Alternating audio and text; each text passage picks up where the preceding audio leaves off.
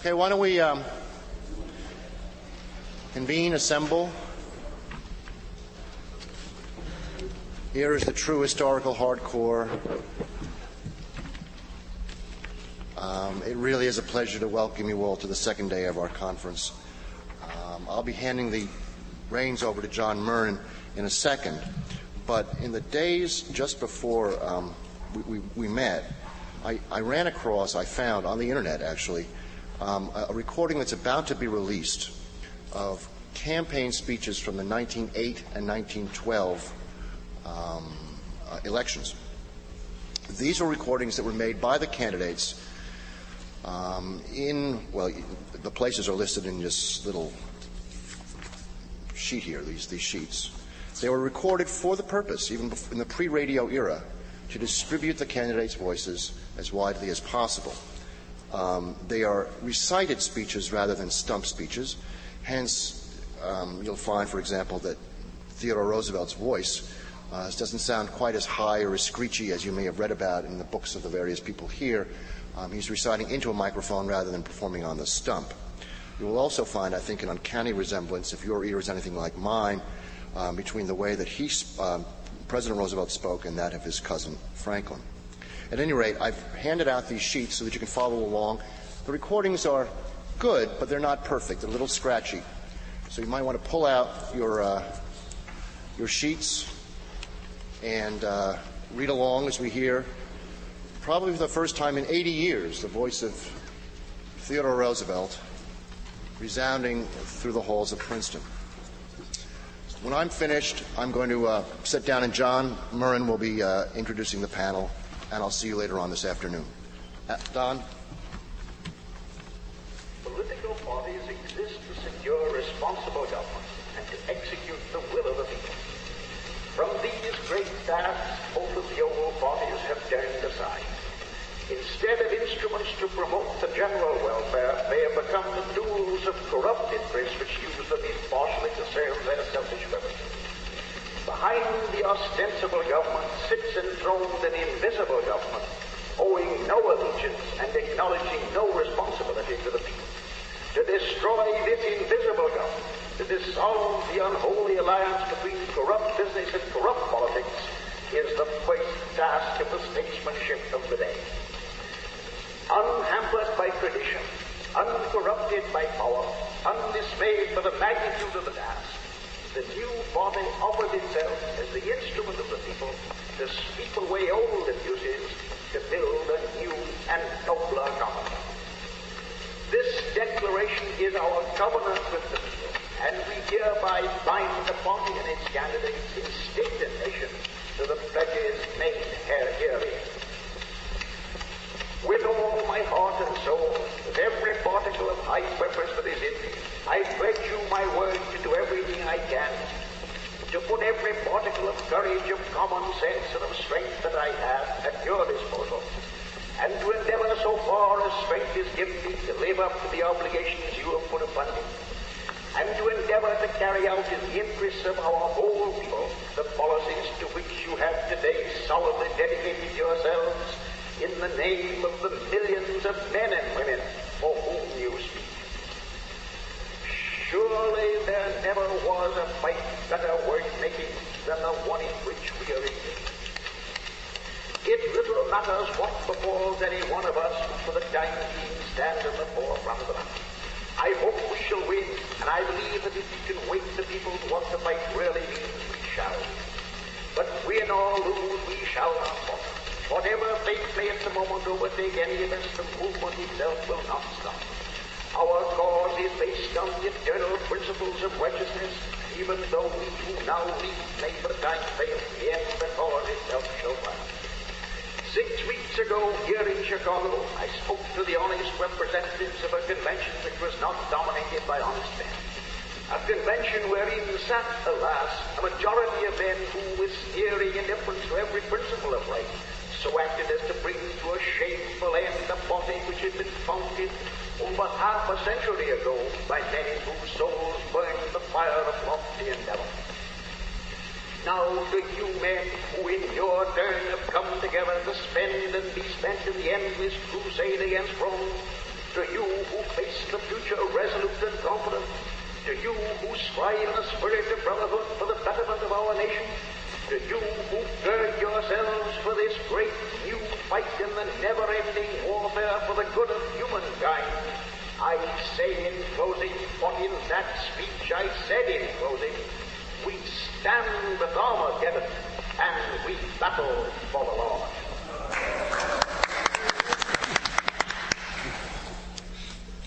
The difference between Mr. Wilson and myself is fundamental. The other day, in a speech at Sioux Falls, Mr. Wilson stated his position when he said that the history of government, the history of liberty, was the history of the limitation of governmental power. This is true as an academic statement of history in the past. It is not true as a statement affecting the present. It is true of the history of medieval Europe. It is not true of the history of 20th century America. In the days when all governmental power existed exclusively in the king or in the baronage, and when the people had no shred of that power in their own hands, then it undoubtedly was true that the history of liberty was the history of the limitation of the governmental power of the outsiders who possessed that power. But today, the people have actually or potentially the entire governmental power. It is theirs to use and to exercise if they choose to use and to exercise. It offers the only adequate instrument with which they can work for the betterment, for the uplifting of the masses of our people. The liberty of which Mr. Wilson speaks today means merely the liberty of some great trust magnate to do that which he is not entitled to do. It means merely the liberty of some factory owner to work haggard women over hours for underpaid and himself to pocket the profit. It means the liberty of the factory owner who crowds his operatives into some crazy death trap on a stock floor where if fire starts, the slaughter is immense. It means the liberty of the big factory owner who is conscienceless and unscrupulous to work his men and women under conditions which eat into their lives like a gnat. It means the liberty of even less conscientious factory owners to make their money out of the toil, the labor of little children. Men of this stamp are the men whose liberty would be preserved by Mr. Wilson. Men of this stamp are the men whose liberty would be preserved by the limitation of governmental power. We propose, on the contrary, to extend governmental power in order to secure the liberty of the wage workers, of the men and women who toil in industry, to save the liberty of the oppressed from the oppressor. Mr. Wilson stands for the liberty of the oppressor to oppress. We stand for the limitation of his liberty, thus to oppress those who are weaker than himself.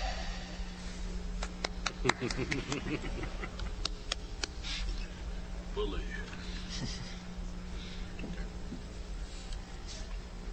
Well, welcome to this session on Theodore Roosevelt and the progressive tradition. Can you all hear me? All right.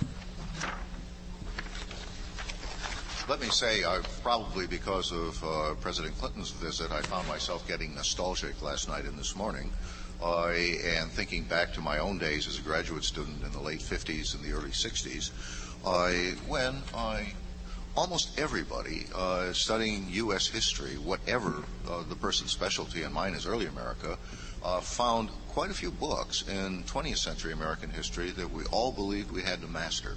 It was just important, whether as historians, whether as a civic obligation.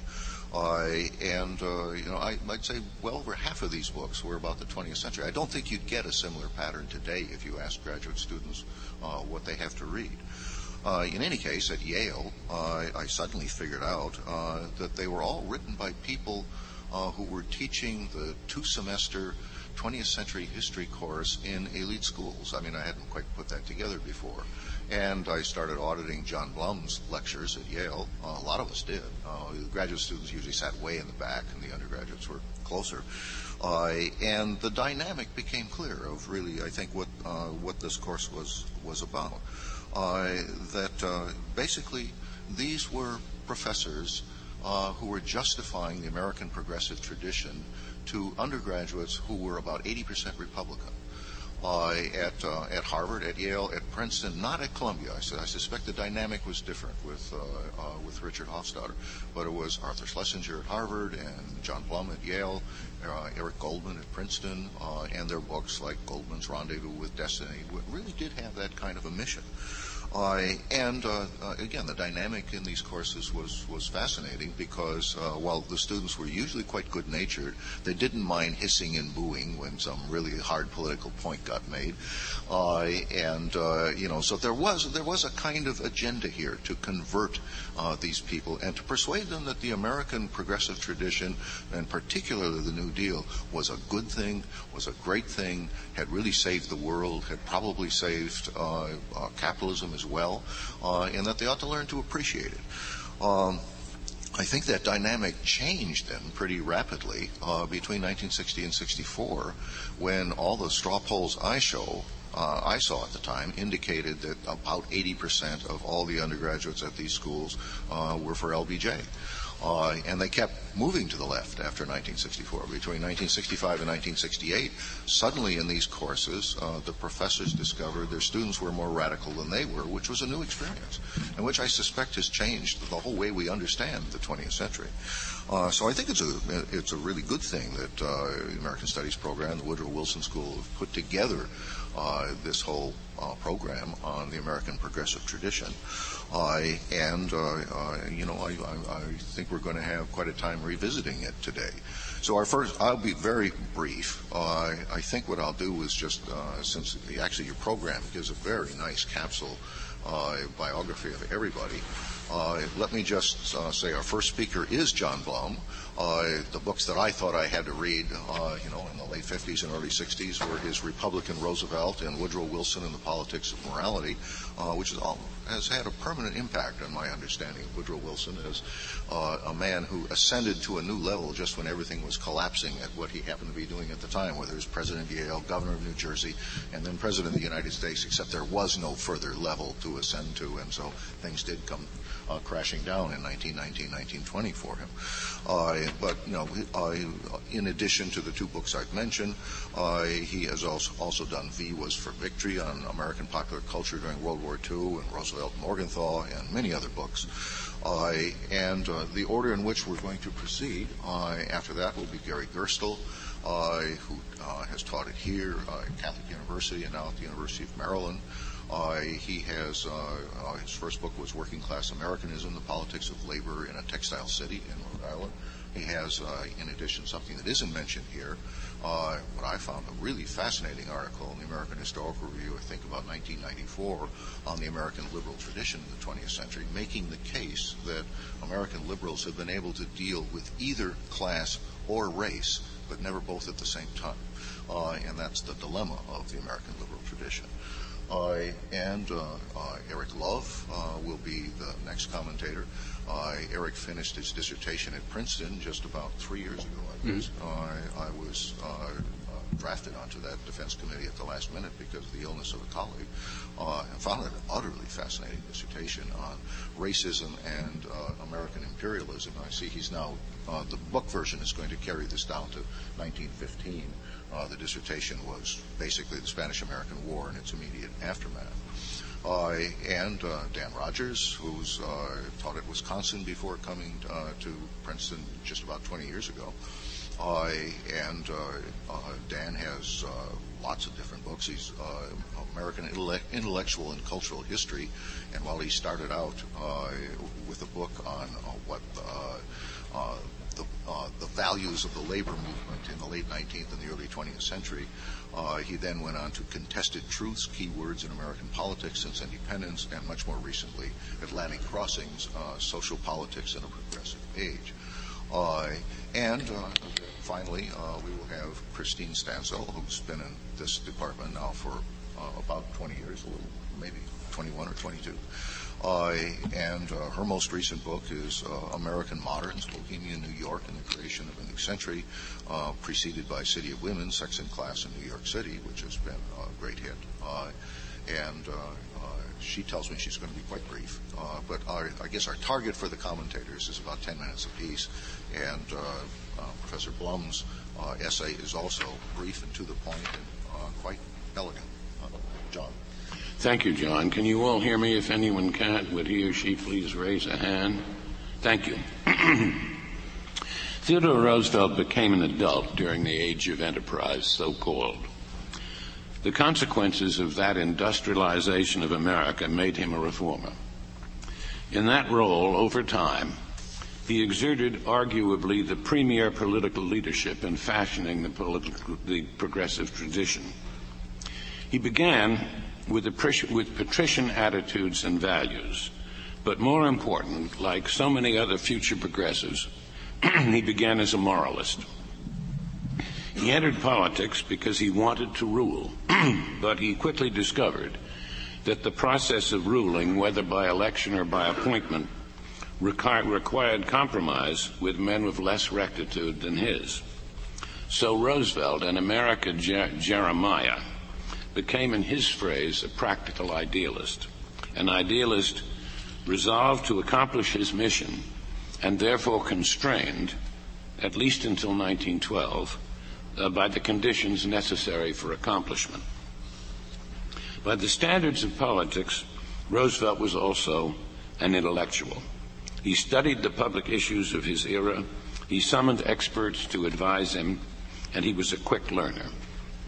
In a variety of manifestations, the major issues he confronted during the last decades of the 19th century arose from the inequities inherent in the process of modernization. As he learned more and more about that process, Roosevelt came to understand that the market revered by men of business and their spokesmen, did not provide a neutral solution to the nation's industrialization. On the contrary, the market, dominated as it became by the great consolidations, created grave social problems so pervasive that only federal action could remedy them. To restrain the workings of the market, to protect labor, consumers, and lesser competitors of the great corporations, the federal government had to invent and enforce appropriate rules of corporate behavior. It had also to redistribute some of the gains of the modernizers to those who suffered from modernization. As Roosevelt, as president, preached, government was the solution. That was the creed of Roosevelt's progressives. That was the later creed of the New Deal and the Great Society. That is still the progressive creed today. Governing for the people is at the heart of the progressive tradition. During the last several days of the 19th century, government functioned not on behalf of the people, but on behalf of the special interests.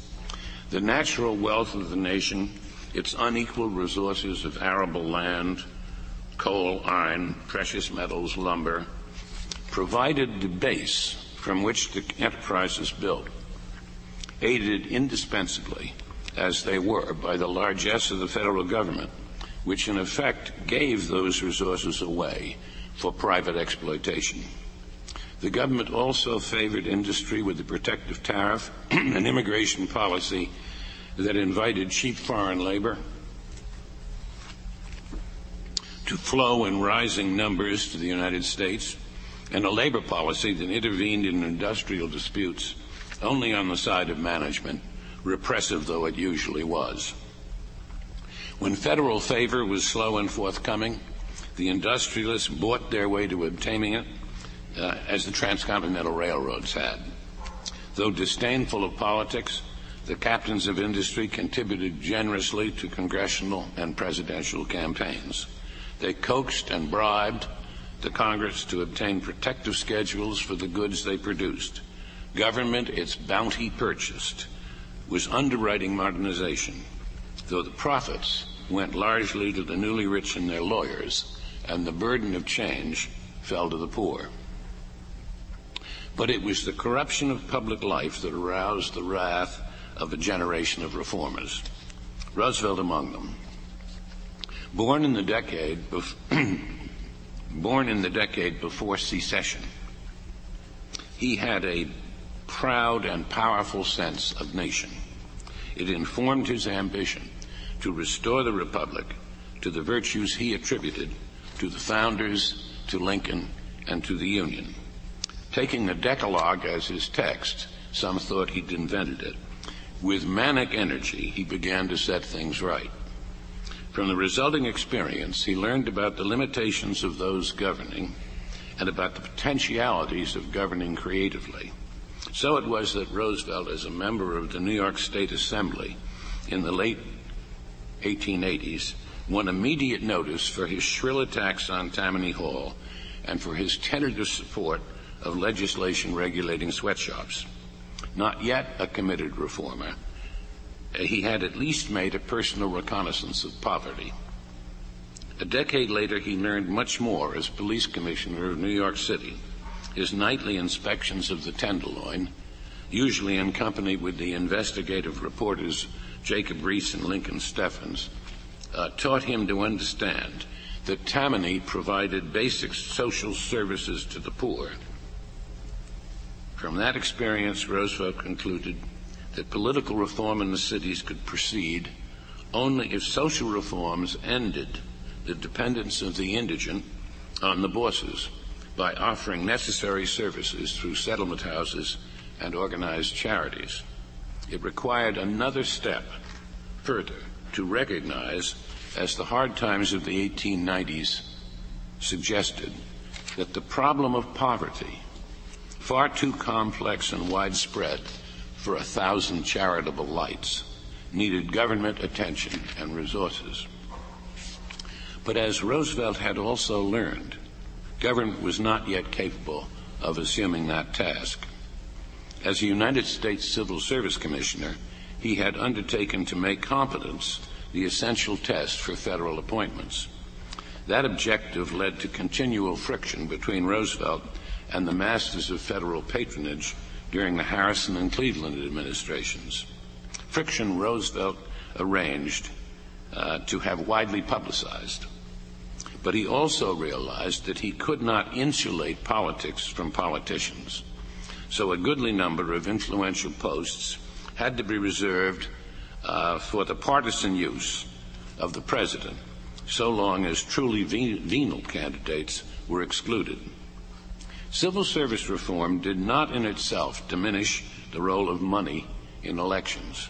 Indeed, in 1896, Mark Hanna broke the record for spending to elect a president and spent the money he raised largely in negative advertising. But civil service mattered, as did Roosevelt's example in promoting it. By bringing disinterested and meritorious people into the federal government, Roosevelt was preparing the government to govern. When he had the opportunity during his presidency to recruit his own partisans, he brought to Washington on the federal bench a distinguished group of talented men.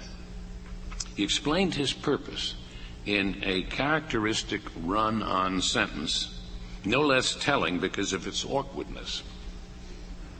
A nation, he wrote, must be judged in part by the character of its public men, not merely by their ability, but by their ideals and the measure in which they realize those ideals, by their attitude in private life, and much more by their attitude in public life, both as regards their conception of their duties toward their country and their conception of the duty of that country embodied in its government towards its own people. He had come to understand that official probity in itself did not assure good government. He learned that lesson gradually during the social discord of the early 1890s. The turbulent state of the economy then provoked organized protests from those who did not share the profits of modernization or the favor of government. The anger of underpaid and overworked steelmakers exploded in the strike against Carnegie Steel in 1892. The strike resolved only after state militia intervened on the side of the company. In 1894, the growing American Railway Union, led by Eugene Debs and supported by Governor John Altgeld of Illinois, struck the Pullman Company and the railroads handling its cars. Now federal troops broke the strike, which had won the plaudits of the unorthodox economist Henry George. Industrial chaos disturbed Roosevelt, for whom the preservation of social order was the first priority. He denounced Debs, Altgeld, and George as the Danton Marat and Robespierre of America. Lenin and Stalin and Trotsky hadn't yet come along. But he also reached a more informed and important conclusion. It was far better to prevent social disorder than to have to put it down. Better a Lafayette than a Robespierre. And prevention would depend upon federal efforts to remedy the conditions that had provoked violence. So too with the populists, early victims of the workings of the international market for agricultural commodities. West and South, farmers with small holdings saw the value of their crops drop as new areas of production fed world markets while they had to buy in the expensive protective markets of the United States. They spent their wrath on targets close to home, targets they could reach, railroads, processors of agricultural commodities, manufacturers of heavy equipment. But they also demanded cheaper credit and cheaper money, and to those ends, free silver. In the American countryside, a sizable fraction of angry white men, and of women and black people too, all victims of the market, were populists. Impatient for help, they could not afford to be genteel. So they heeded Mary Lease in her advice to her fellow Kansans to raise less corn and more hell. When in 1896 the populists entered a loose alliance with the Democrats in support of Bryan and free silver, Roosevelt condemned them as boors, resentful of refinement and culture, hostile to personal thrift and industry. But that curious and irrelevant indictment receded as the turmoil on the countryside subsided with the return of prosperity. Within 5 years, Roosevelt, then president, still preferring reform to revolution, stole Bryan's lance, as the commoner complained, and initiated a program of assistance to farmers in their planting and marketing. He had already stressed the social dangers of envy. He railed against the exhibitionism of the newly rich, in part because it was vulgar, but at least in equal part because it flaunted the wealth of the few in the face of the poverty of the many. Anger and envy could tear civil society apart, endangering order and virtue alike. To avert that danger, Roosevelt soon recommended a federal estate tax on swollen fortunes, a tax as useful in the next millennium as it was in his. All in all, the 1890s left a legacy of apprehension that, as much as any other factor, motivated the sequential decade of reform. Before the 1890s ended, Roosevelt displayed a democratic spirit that contrasted with the patrician snobbery of his youth. The new spirit infused his leadership in 1898 of the Rough Riders, the regiment he raised to fight in Cuba during the war with Spain. It was, as he meant it to be, an imperialistic war, but the bullets were no less real on that account. Nevertheless, exhorting his troops to the attack, Roosevelt at the base of the San Juan Ridge shouted, "Gentlemen, the Almighty God and the just cause are with you. Gentlemen, charge." They did, of course, and they conquered. And ever after, Roosevelt loved them all, even the felon who shot at his wife but missed her and hit his sister-in-law instead. But whom had he exhorted as gentlemen? A coterie of Ivy League athletes, cowboys, Indians, and other adventurers, most of whom he would have ignored in his Harvard years. For Roosevelt had come to admire all men who fought well, bred well, and worked hard. He had come to believe that the virtues Jefferson had identified with the yeoman would still prevail in modern industrial society if people led vigorous, upright, responsible lives. Then they, Roosevelt's folk, would follow and elect men like him. On the basis of those assumptions, he could believe in government of the people. He could sustain a Jeffersonian confidence in the wisdom of the electorate and support electoral reforms. Otherwise, that confidence would have clashed with his Hamiltonian conception of the Constitution's elasticity and his Madisonian view of order. As governor of New York, Roosevelt offended the state's Republican leader and his corporate clients by sponsoring a measure that taxed transit and utility franchises as real property. The legislation reflected the influence of Henry George, whom Roosevelt had dismissed as a revolutionary only 5 years earlier. But Roosevelt had less success with his efforts to discipline the behavior of national corporations doing business in the state, for they were engaged in interstate commerce, which only the federal government could reach. So he had to content himself with developing ideas for federal use. The potentialities of those ideas and Roosevelt's clear intention to employ them underlay Mark Hanna's supposed outburst when the Rough Rider obtained the vice presidential nomination.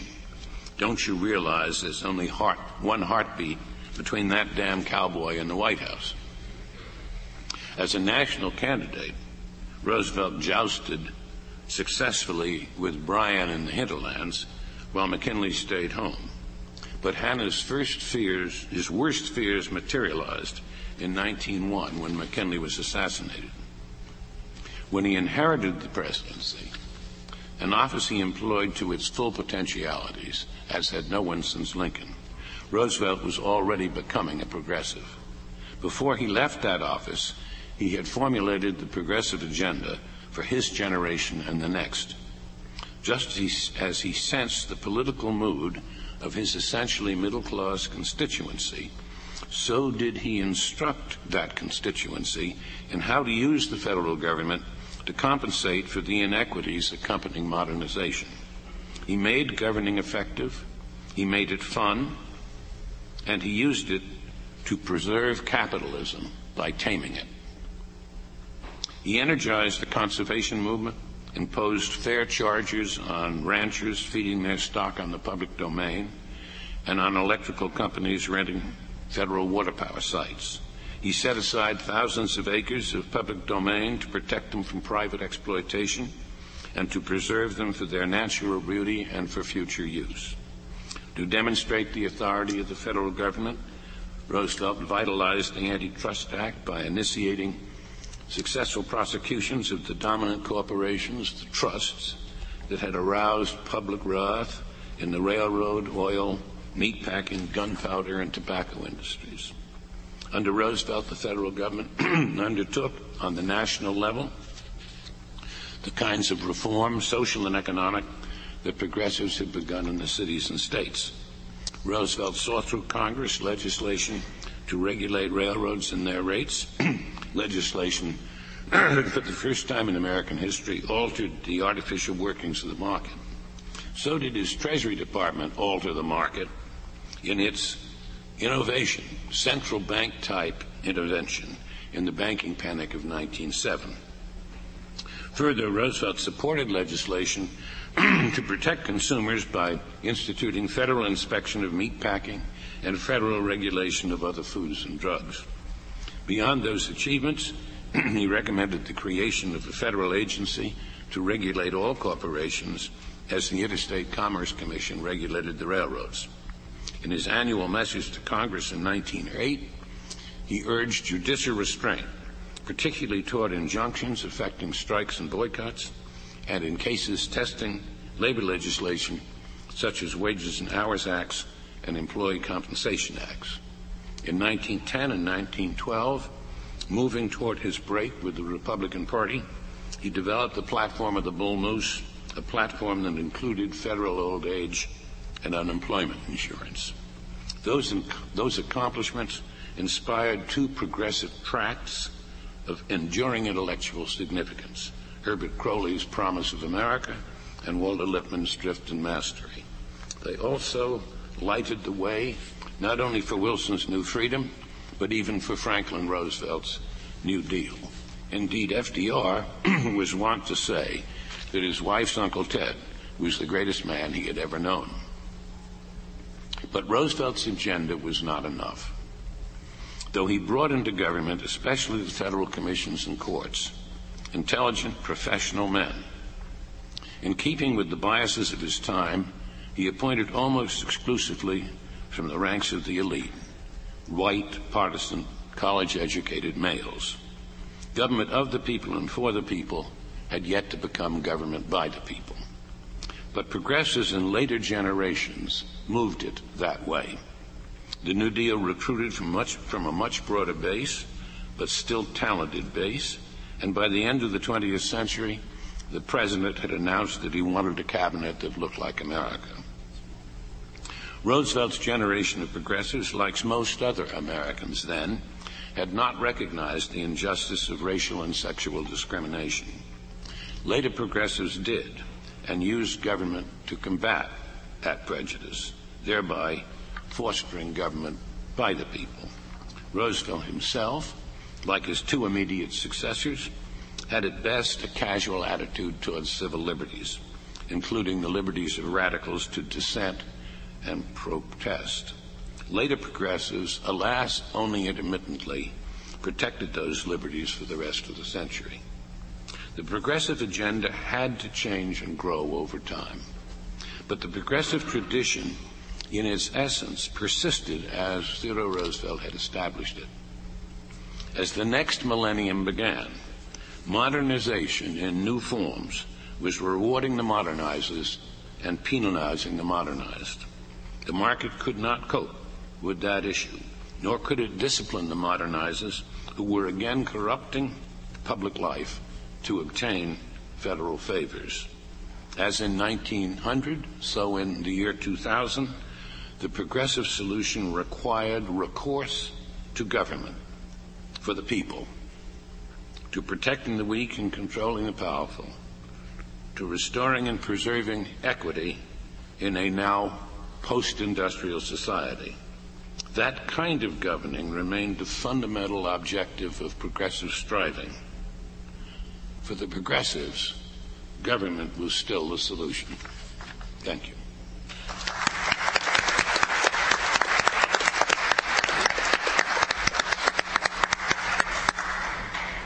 And now Gary Gerstle.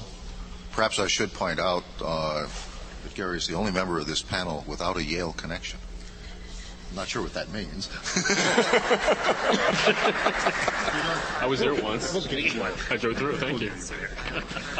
How did that happen? He does have a certifiable Harvard connection, which does seem to be appropriate for Theodore Roosevelt. I have a couple. Yeah. Well, I want to thank Sean Wilentz for inviting me to participate in this, even though I have no connection to Yale. And I look forward to what should be a very interesting and I hope provocative day in terms of reassessing the progressive tradition in America and its relevance for today. I can't help but remark on the changing attitude toward the progressive tradition in the last 15 or 20 years. In the late 60s, 70s, and early 80s, there was enormous criticism of the progressive tradition for being elitist, cooptative, capitalist, for being undemocratic and enshrining the rule of experts. In fact, there are some people in this room who, in one form or another, cut their teeth on this form of analysis. And this was a major initiative of political history during that time.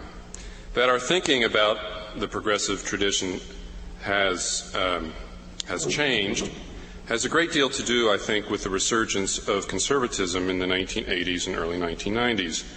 From the perspective of liberalism and the left, this resurgence has narrowed the range of the possible.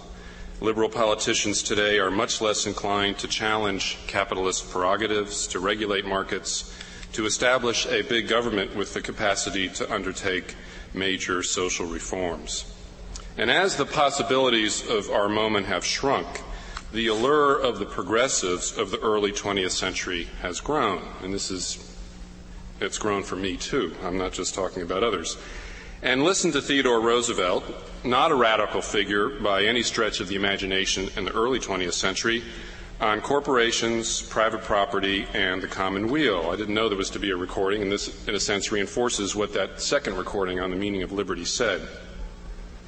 It is time, he said in 1910, when he introduced his new nationalism, for Americans to place the welfare of the Commonwealth ahead of the welfare of rich individuals.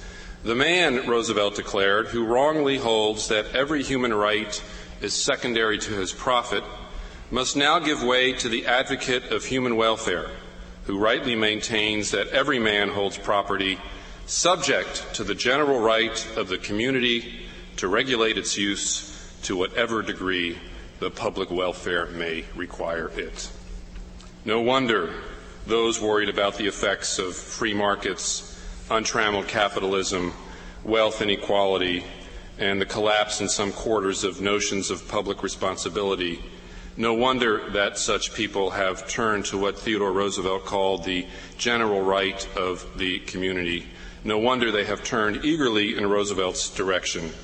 For where in the two major parties today can you find someone talking in the way that Roosevelt was talking at that time? Let us not forget what made Theodore Roosevelt possible. John Blum tells us a great deal about Roosevelt's journey from comfortable gentry to militant progressive in 7 pages of the best and most eloquent biographical prose that I have read in a very long time. And he makes the very important point that this was not simply a story of the gifts, the insight, and maturation of an exceptional individual, exceptional by any standard. He makes the point, too, that TR was made in a very important way by a broad social revolt from below and by his reaction to it.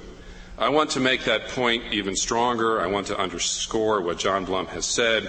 I want to emphasize the degree to which the populists, labor unions, labor strikes, anarchists, syndicalists, and socialists made Theodore Roosevelt the progressive he was. This revolt did not stop in 1900. It continued through the first 2 decades of the 20th century. It was a revolt large enough to threaten the existence of capitalism and the integrity and the stability of the political system. The radicals and rebels were never really in control, but they stirred up enough trouble to cause those with better access to power to take notice. Is it any accident that progressivism crested in 1912 just as socialism did? I don't think so. In the words of Martin Sklar, a historian of this period, the progressives sought to contain socialism, and John Blum has made this point as well, in the double sense of that word. To contain it meant, on the one hand, to take elements from the socialist agenda and make it part of the progressive platform, and to contain it meant also to defang it, to stymie it, to regulate capitalism in the interests of preserving it rather than of seeing it overthrown. In the process, the socialist bid was to be co-opted. This point seems to me extremely important in a conference devoted to rehabilitating the progressive tradition.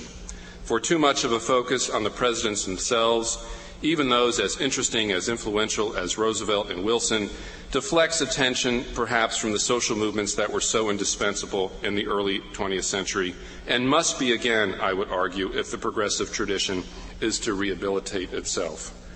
These movements don't have to be socialist, but they do have to create trouble, turmoil, and perhaps in some cases even threaten disorder. There are signs that such movements are beginning to appear, a labor movement growing stronger and bolder, albeit uncertainly, strange collections of rebels who descend on meetings of the World Bank, the Greens and the candidacy of Ralph Nader. But these forces have not reached the point where they can truly make the difference they need to or could. And until they do, I contend progressivism, a progressivism worthy of its name, won't truly reappear.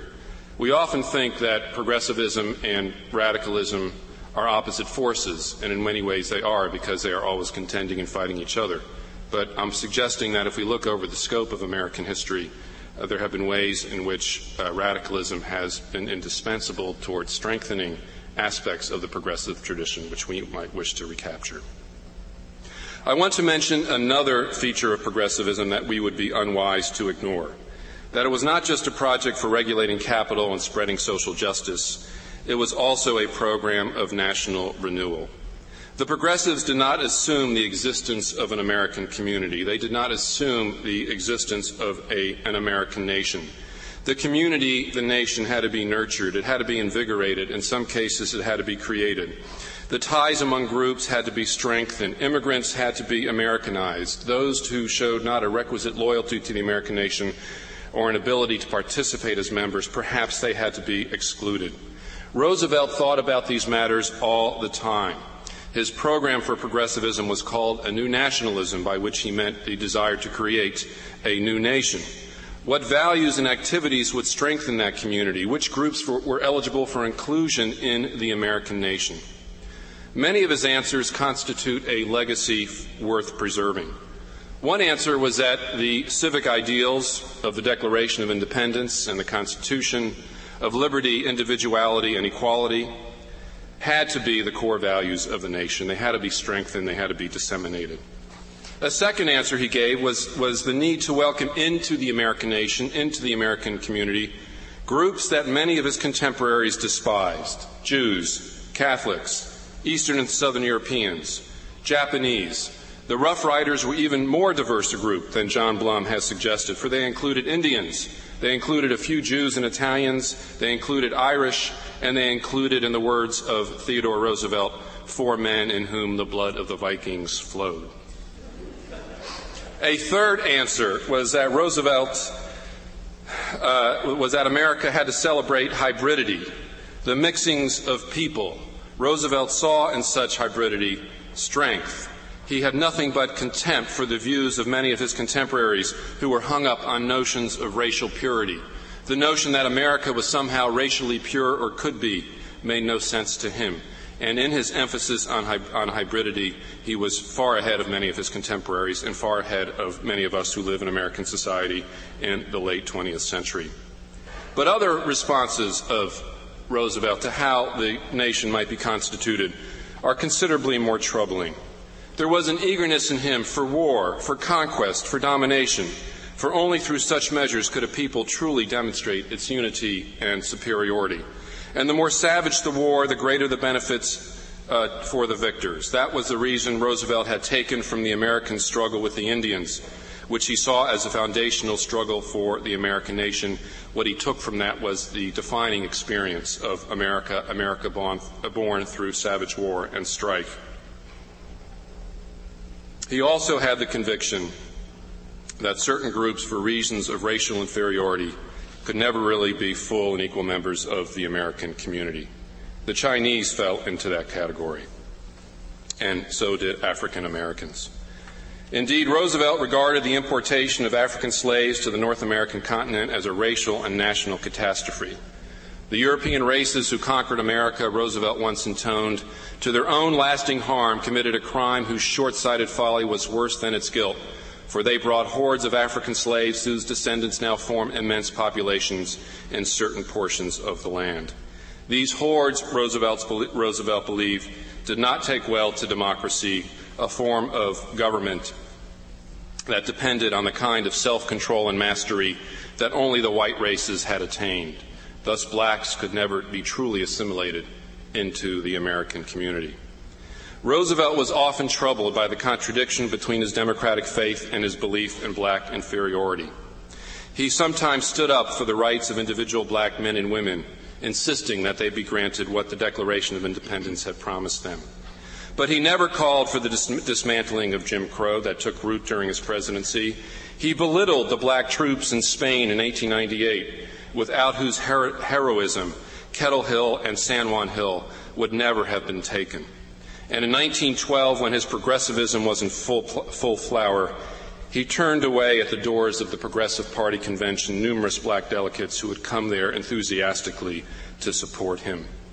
Roosevelt would always regard the Negro as an indelible black mark on the white nation that had so gloriously emerged in the mid-18th century, a constant reminder of America's racial imperfection, of an opportunity compromised by the nefarious dealings of corrupt, anti-democratic, and immoral aristocrats. There would never be, Roosevelt once confided in private correspondence, a true solution to, quote, the terrible problem offered by the presence of the Negro on this continent. Why dwell on this? First, I don't think it is enough to say, as John Blum does, that, quote, Roosevelt's generation of progressives had not recognized the injustice of racial discrimination. One must also say that many progressives insisted on the virtue of racial discrimination. They insisted on the virtue of subordinating blacks or on excluding them from the American national community. As a result, racial exclusion became far more deeply embedded in the progressive tradition than is usually recognized. We need to understand both this embedding and the difficult processes of extrication which have haunted the society for much of the 20th century. Second, we have to recognize that the national community that Roosevelt built and whose strength is so admired by some liberals today depended at least in part on exclusion. Progressives of that era found community not just in civic ideals, but in racial exclusion. They defined themselves, at least in part, by what they were not. To what extent, I ask, do strong political communities, even progressive ones, depend on exclusion? To what extent, I ask, do we need an enemy, either external or internal, to draw us together? To what extent does social solidarity, the kind of solidarity that encourages a concern for the common weal and that prompts citizens to regulate private power in the public interest, to what extent does this social solidarity depend on establishing a social distance between us and them? Some of you, no doubt, will regard such musings as off-base, perhaps even a fuzzy kind of reasoning or math. But I submit to you, the national community in which we live is much weaker than it was in the heyday of the progressive tradition and is much less capable than American society was then of generating social solidarity. There are many reasons for this, but one, it seems to me, is the feeling that many Americans have that the nationalism of the progressive past rested too much on hierarchy, subordination, and exclusion. And we have yet to demonstrate how the virtues of that past can be repossessed without at the same time unleashing its vices. Thank you.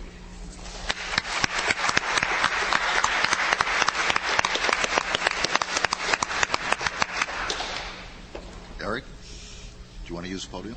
I think I want to.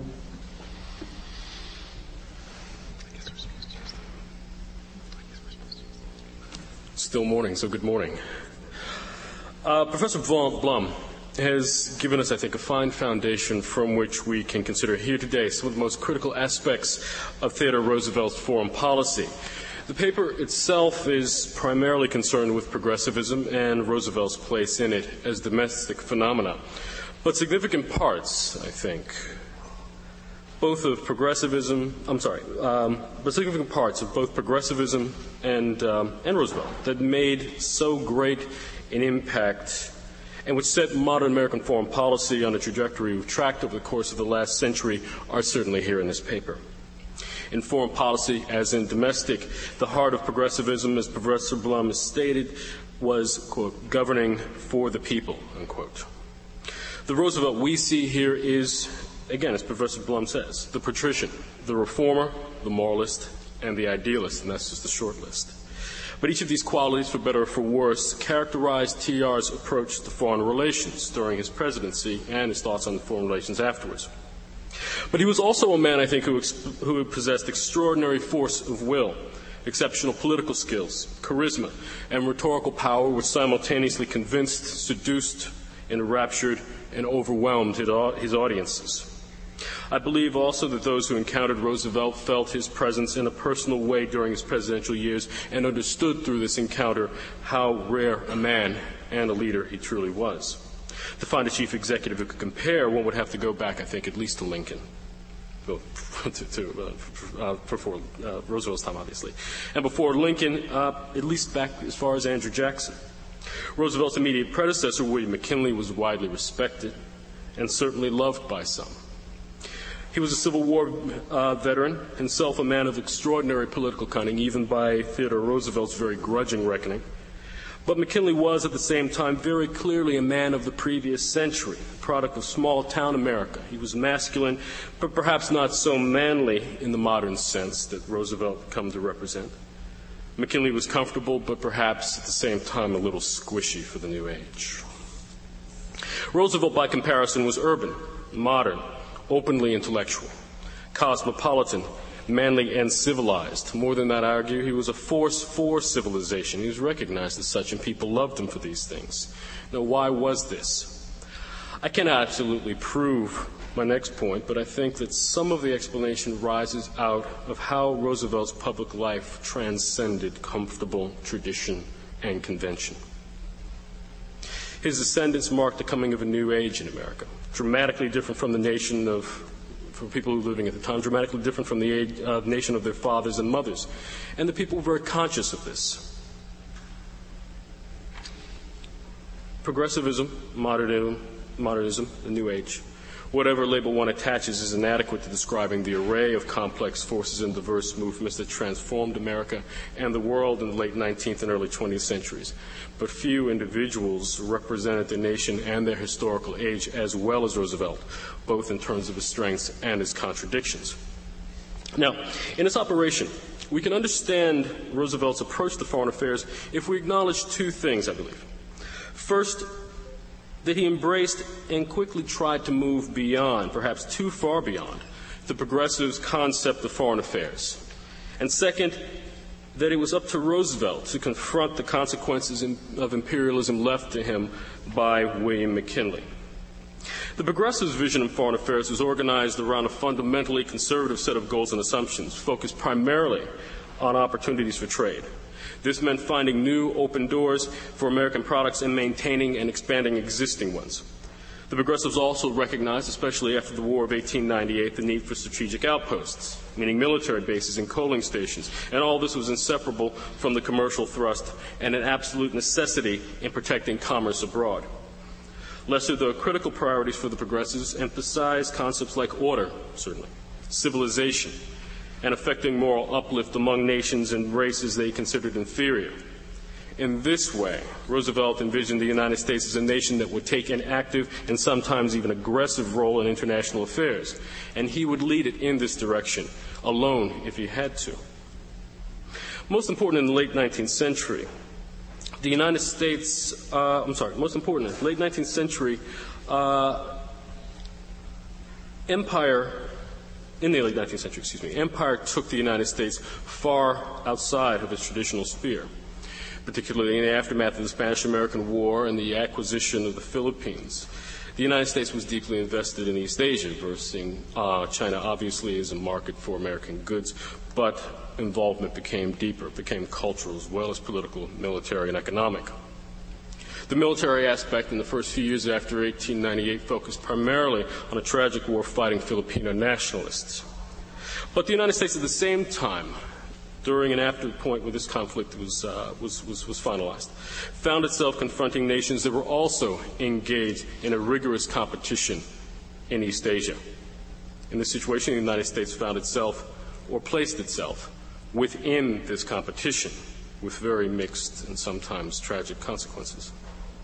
Part of this was the Japanese and Russian expansionism that the United States encountered as those two powers jockeyed for position in China, specifically over Manchuria. The Sino-Japanese War of 1894 and 1895 revealed that Japan would be a force to contend with in East Asia. But France, Germany, and Russia combined at this time to halt Japanese territorial ambitions. Specifically, Russia managed to keep Japan out of southern Manchuria and away from strategically vital ports at the strategically vital ports in that area. Russia's movements into Manchuria and its rising interest in Korea raised tensions which finally exploded into warfare with Japan in February 1904. Now, Roosevelt's observing this, and among his concerns were the potential for general war in East Asia and the consequences that all this might have on the Philippines. But his main worries, I believe, were for the long term, and they were over the future of American commerce. Russia had threatened to close Manchuria off to trade, which would have been a direct violation of the open door principle that the United States was so deeply involved in. After Japan won early and decisive victories, Roosevelt wrote competently and in his own unique use of language, quote, that the Japs will win out. They have played our game because they have played the game of civilized mankind. Now, beneath this language that perhaps still shocks some of us today, lay an assumption of balance of power, and balance of power strategy. The game of civilized mankind, as Roosevelt referred to it, meant anything that assisted American interests and, more importantly, American commerce. Anticipating a direct diplomatic role, Roosevelt continued, quote, we may be of genuine service if Japan wins out, and preventing interference to rob her of her fruits of victory. Both sides suffered from this conflict. Russia was facing revolution, and Japan was facing imminent insolvency. And Roosevelt, the opportunist, took advantage and stepped forward to mediate a conclusion to that war. He ended it peaceably, and again, his main goal was to maintain balance of power in East Asia because it was most conducive with America's policy of the open door. In this way, he was determined to grab America's share of the fruits of Japan's victory. For his personal effort in creating the Treaty of Portsmouth, which ends the Russo-Japanese War, Roosevelt was awarded the Nobel Prize for Peace, making him the first American to be so honored. Historian Robert Farrell, I think, looks at this incisively, and he suggested Roosevelt's attitude and that of many other Americans with regard to the Portsmouth Treaty could be summarized to say that Japan would open Manchuria to trade and ultimately serve as houseboy for the open door. Those are Farrell's words, not mine, by the way. In this instance, for Roosevelt, the opportunity for statesmanship and the compelling national interest came together brilliantly. And if this did not occur naturally, Roosevelt was content and even eager to force the two together. His ambitions in the Caribbean and determination to have an American-controlled canal through Central America led TR in assisting a coup that separated Panama from Colombia in 1903. Colombia and the United States had signed a treaty that would take the canal through Panama, which was a province of Colombia at the time. But eventually the Colombian Senate refused to ratify the treaty. Roosevelt was incensed by what he considered double cross. He spewed threats. He sent curses at the Colombian leadership, and then he finally, characteristically, took action. American intervention in the fall of 1903 helped Panamanian nationalists break away from Colombia. For the Americans' part, the operation was quite subdued compared to the war that had just ended in the Philippines, and was certainly subdued compared to what would occur later on throughout the Caribbean, in Mexico, and in Central America. This operation required only the USS Nashville and a few symbolic threats of force, but it proved to be such an embarrassing moment in the history of the United States, American foreign policy, that even Roosevelt's partisan considered it a black mark against his entire record.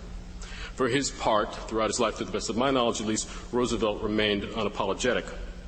Speaking of the canal in 1911, Roosevelt claimed the entire project as his own. He said, quote, "I started it. And if I had followed traditional conservative methods, I should have submitted a dignified state paper of probably 1,000 pages to the Congress, and debate would have been going on yet. But I took the canal zone and let Congress debate. And while the debate goes on, the canal does also." The arrogance and disdain for traditional and democratic methods of foreign policy making are clearly stated here. I don't think we'll find a more clear statement anywhere else. And it's an unfortunate part of the legacy of which Roosevelt is a central part, and a legacy that echoed up till very recently. As important as a progressive agenda in foreign affairs was, Roosevelt clearly, by this statement and many others he made, he felt constrained by it. Perhaps it was predictable, at least partway. Emphasizing markets as it did, the progressive's vision of America's role in the world limited foreign affairs to representing and acting in the interest of a fraction of the nation's people, principally the industrial sector, the moneyed elites. He resented this kind of restraint. I think he resented all kinds of restraint, frankly. And indeed, it seems that Roosevelt despised and imposed on it. He was also constrained by long tradition in a nation that stubbornly refused to surrender its historically limited view of its international role. For perhaps the overwhelming majority of Americans, the nation was still best served by continuing to follow concepts inherited from the 18th century, concepts laid down by the founding fathers themselves. Isolationism was still a very powerful force in the American mind, and this meant simply avoiding entangling alliances, maintaining relationships built as much as possible and limited to trade, and staying out of the corrupt politics of Europe. Roosevelt knew that in the modern world this was neither possible or even desirable, certainly not in the long run. He was the gravitational center of a foreign policy elite for the last 2 decades of his life. Roosevelt's philosophy of power, his love for order, his knowledge of history and military strategy, and long experience in public life, from his early days as Assistant Secretary of the Navy to his last days planning to fight Wilson's plan for the League of Nations. All of this rebelled against the persistence of the old notions governing American foreign relations and fueled his disdain of anyone who relied on them too much. This included, as I said earlier, both the overwhelming majority of Americans and his brethren in the progressive movement. Roosevelt dismissed the typical American progressive as, quote, "an utterly hopeless nuisance because of his incredible silliness in foreign affairs," unquote. At another point, he complained about how it was nearly impossible in a democratic society to sustain any kind of forward-thinking, long-range foreign policy. And still there are other examples, more examples of constraints that bound Roosevelt's hand in foreign affairs, some coming from perhaps unexpected corners. Many historians have, for instance, maintained that racism facilitated American expansionism in Roosevelt's time, that its influence favored men like him, whose racial feelings and imperial ambitions were summarized in Rudyard Kipling's call for civilized nations to take up the white man's burden, to conquer so-called waste places on the earth, and govern those who are supposedly incapable of self-government. I've argued elsewhere, I will argue in the book when it comes out, that during this period, white supremacy, in fact, proved to be a far, far more problematic crusading ideology that many historians have acknowledged. Again, most historians insist that racism, practiced and perfected at home, was taken abroad and it rationalized and justified and facilitated American empire. But if, for example, we define racism generally as exclusionary relations of power based on race, we also have to recognize that racist sentiments and prejudices manifested themselves into structures, into custom, into tradition, into law, into the rule of governance, and so on. What we ultimately see, I contend, are significant episodes where the makers of American foreign relations were compelled to accommodate and compromise with racist structures that were deeply rooted in American society. In these situations, there were more than a few, racism presented a constant obstacle to American imperialism. So in the aftermath of Roosevelt's settlement of the Russo-Japanese War, we see efforts to create another rapprochement, this one between the United States and Japan, agreements that were made between the two countries from 1905 to 1907. We count the Taft Kasura Agreement of 1905, the Root-Takahura Agreement of 1908, and the Lansing-Ishii Agreement of 1917. What we see in this are what we see in these agreements successively is a recognition of Japan's preeminent interest in Korea, protection laid up around the Philippines from Japanese aggression, a protection erected for the open door, and protection for the territorial and political integrity of China. At least all of these things existed on paper. But soon after Portsmouth was signed, Portsmouth Peace Treaty was signed, domestic politics, domestic racism throws us a curve. It became known that Asian children were being segregated in the San Francisco schools. This reignited old animosity, certainly in California, and it sort of set a fire under foreign relations back in Washington. It was reminiscent of the Chinese Exclusion Acts of 1882 and 1892.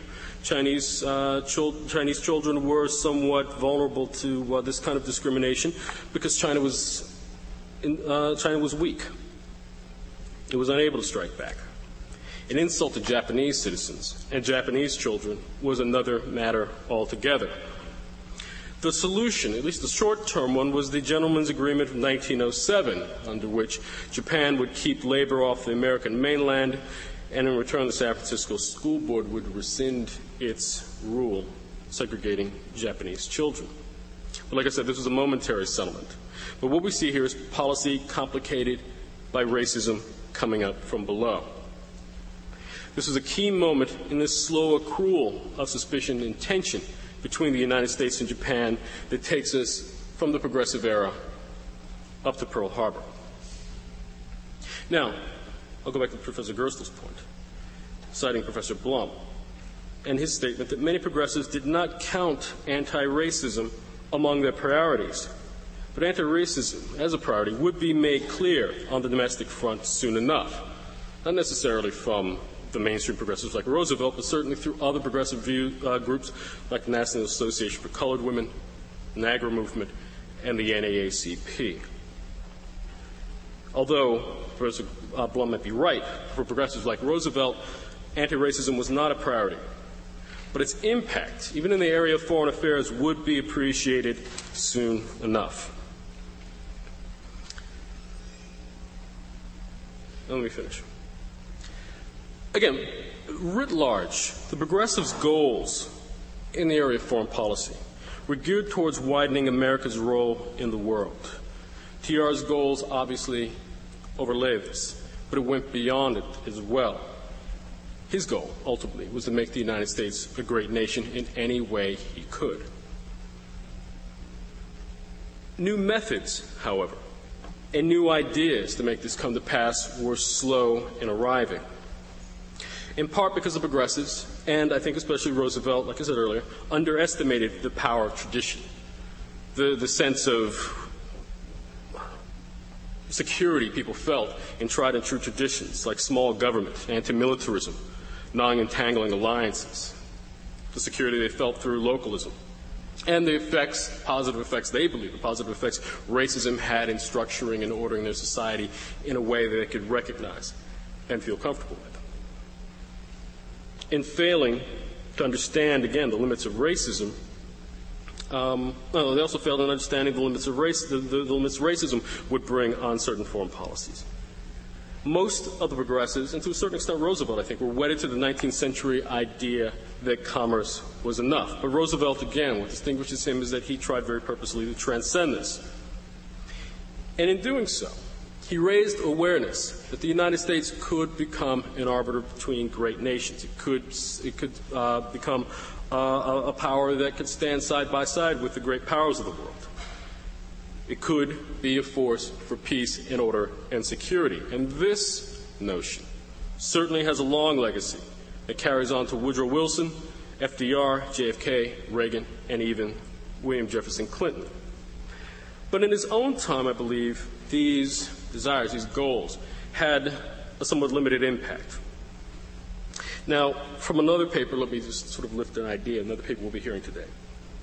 I think part of the reason Roosevelt's goals went unfulfilled, at least to a certain extent, is because unlike Woodrow Wilson, Theodore Roosevelt wasn't a teacher. He was not a man of the people like FDR. There were no fireside chats, as far as I know, during the Theodore Roosevelt administration. It wasn't just because there was no radio. But Roosevelt felt, to quote Professor Cooper, that the best way to communicate these ideas to people was to assume an evangelical mode of public persuasion. In other words, he led and moved far ahead of the people, perhaps far too quickly for them to follow. Roosevelt knew what was right, and others had to follow. He did not wait for them, he didn't even wait for the Congress. People had to be brought along, I think, not just sort of by this evangelical sweep of rhetoric, but they had to be brought along. They had to be educated, like Wilson attempted to do. They had to have foreign policies, complicated issues like that, explained to them, like FDR attempted to do.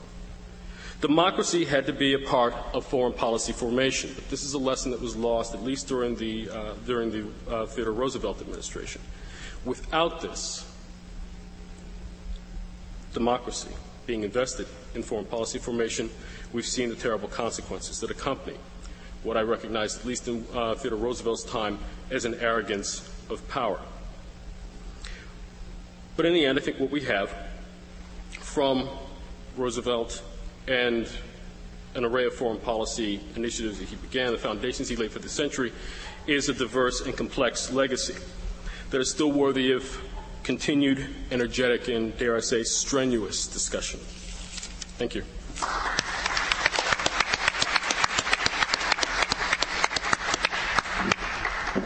Daniel? I'm just going to sit here if you can hear me. There are really two interlocked phenomena of the 20th century that are on the table here, and I want to identify them and see if we can prise them apart a little bit. The first, critically important, is the invention of the modern presidency. And in this, Theodore Roosevelt was there at the beginning. Theodore Roosevelt was indeed the inventor, there as a single one, of the modern, extremely powerful president. The president with a controlling power and vision and initiative over foreign affairs. The president who initiates legislation sent to Congress, new in the time, an oratorical centrality to the presidency which did not exist before the invention of what Jeffrey Tullis calls the rhetorical presidency. There's a renegotiation, a redivision of the powers between Congress, the president, and the courts in the early 20th century, and all the figures that we identify with the progressive tradition are utterly and deeply involved in that. But there's also, secondly, and differently, a transformation of politics that goes on in the 20th century. And if I can disagree with close friends, the organizer of our panel, Sean, and John Blum, who almost taught me and would have been a good idea if he'd only not been on leave. But the progressive tradition cannot be, I think, invested in its progressive presidents. That old synthesis by which you move from Roosevelt to Wilson to FDR to Kennedy to Johnson to Clinton, that's a story, a very important story about the presidency. But the progressive political tradition comes not out of the White House, but out of society. One sees its roots in city government in the 1880s and 1890s, model cities, exciting places for the laboratories of politics. One sees it in the states, like Wisconsin and other model states, also serving as laboratories of social action and social legislation. One sees it in the settlement houses. One sees it in the pressure groups. One sees it in the labor unions. This is a movement that came out of civil society and pushed its presidents. It pushed TR hard, so that the Theodore Roosevelt of 1912 is very different from the Theodore Roosevelt of 1908. And because he found himself pushed to the forefront of a much broader coalition. It pushed Woodrow Wilson hard, so the Woodrow Wilson of 1916 is not the same Woodrow Wilson who ran for president in 1912, and was certainly not the same person who here at Princeton would hardly have been called a progressive at all. move away from the presidents, of course, and you get into this multitudinous world of shifting coalitions, ramifying issues, new agendas, a kind of moving set of Venn diagrams that are very, very difficult to study, and it's no wonder we take recourse to the simpler at the top. It's very difficult to pin down the quicksilver fluidity of the issues, the ways in which people recognized themselves and argued with themselves across these issues. Back when Richard Hofstadter wrote that magnificent Age of Reform, it seemed pretty clear that the kinds of persons mobilized in the progressive coalitions were white, northern, Protestant Americans, WASP types. And they were. And they were deeply taken up by precisely the kind of social gospel oratory that we heard and will hear again with Wilson's speeches. But they were not alone in the making of progressive political tradition. Women, as a whole generation of historians have now demonstrated, Linda Gordon, Theodore Scottswell, and others, women formed an active cadre of political progressives and social progressives in these years, putting different issues on the agenda than their male counterparts had put, with a particular interest, but not only an interest, in the welfare of mothers, women, children, a social maternalism it's sometimes called. We must reach out beyond the men who dominate Hofstadter's vision to their wives, daughters. One must reach much farther than that, too. It's true that the working class organizations were very important in keeping the pressure upon the progressives from the left, from the radical edges. But the more we know, and as we've learned in the last 10 or 15 years from the work of social historians, labor unions were much more deeply involved in the progressive coalitions at the state and local level than Hofstadter ever realized. African Americans, too, take their place, a very complicated place, within this energizing of politics. For it is out of the same, as I say, complicated, squirmy, moving Venn diagrams that we get both the organization of the NAACP, inconceivable without the progressives who helped to fund and to organize it, and we get the racial segregation that Woodrow Wilson brought to the White House. The very messiness of this period reflects its rootedness in civic society. There's no bright line on the left between the progressives and the socialists. There's no bright line on the right between the progressives and the business efficiency experts. It's a tent that reaches from William English Walling on the left to Herbert Hoover on the right, at least until 1929, probably until 1930. So I want to join Gary and also join the context that John Blum gave us in trying to shift our attention away from the presidents to the world that they lived in. How did progressives recognize each other? By, I think, a set of shifting but important languages, a set of code words, to go back to Tuesday's debate, where you recognize yourself as in or out of a certain conversation. And key to that were two things, I think: a discovery of a new language of society and the discovery of a new set of social and governmental tools. And I'll say those only briefly. It's sometimes said that the progressives discovered the concept of society, but that's clearly not true. The concept of society was a conservative discovery in the early 19th century. And its most prominent spokesman in the late 19th century is William Graham Sumner at Yale, for whom society's importance vis-a-vis the individual was simply unquestioned. Society ran by natural organized laws. There was no stopping the juggernaut of society, only a kind of a fitting in. What shifted in the early 20th century and what became critical to the progressive language of politics was a different understanding of society, not as a set of immutable laws, iron laws of the market, iron laws of evolution, what have you, but a set of complicated social relationships in which moral and personal and economic and social complicity were what made society work, or interdependence, to use a word that President Clinton used yesterday. This is where the muckrakers were so critical, those who reached into the world of social life to bring back chunks of real life, as they said, raw, and to put them under the noses of those who spoke only in abstractions. The second thing that the progressives invented, as it were, in their new language of politics was a new use of government. Not that government hadn't done a lot before. The Republican Party, of course, the post-Civil War Republican Party, is the inventor of big government.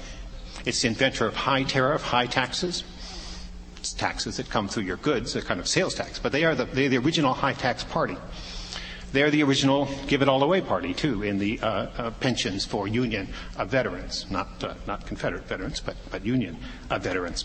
And the Republicans were full of ideas about government, to promote industry, to subsidize industry, to put government at the service of the major economic players of the late 19th century.